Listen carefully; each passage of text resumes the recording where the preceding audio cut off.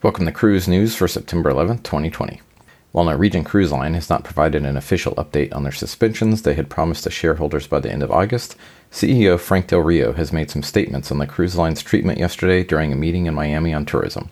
Del Rio is quoted as saying, quote, "I want someone to tell me how it's possible how COVID-19 transmission doesn't occur on airplanes when you're sitting 4 inches away from someone in a middle seat, yet it happens on a ship that is nearly 200,000 tons.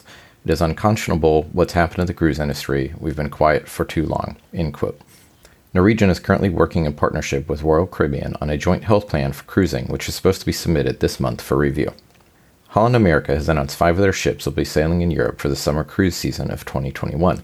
These include the new Rotterdam, due to launch next year, the new Statendam, Westerdam, Zuiderdam, and Zaandam. Carnival Corporation's Costa Cruises launched cruises out of Italy this week. If all continues to go well, they plan to expand itinerary offerings from October through March with additional sailings and ports. This includes their brand new Costa Firenze, which is now scheduled to launch at the end of December.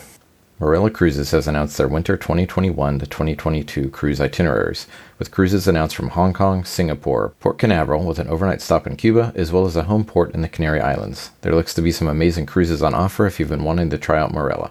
If you've been following the news on cruise and maritime voyages, you know they have been in a form of bankruptcy for some time now. Unfortunately, they were not able to come to any agreements with their creditors, and all of their ships have been slated for auction in October.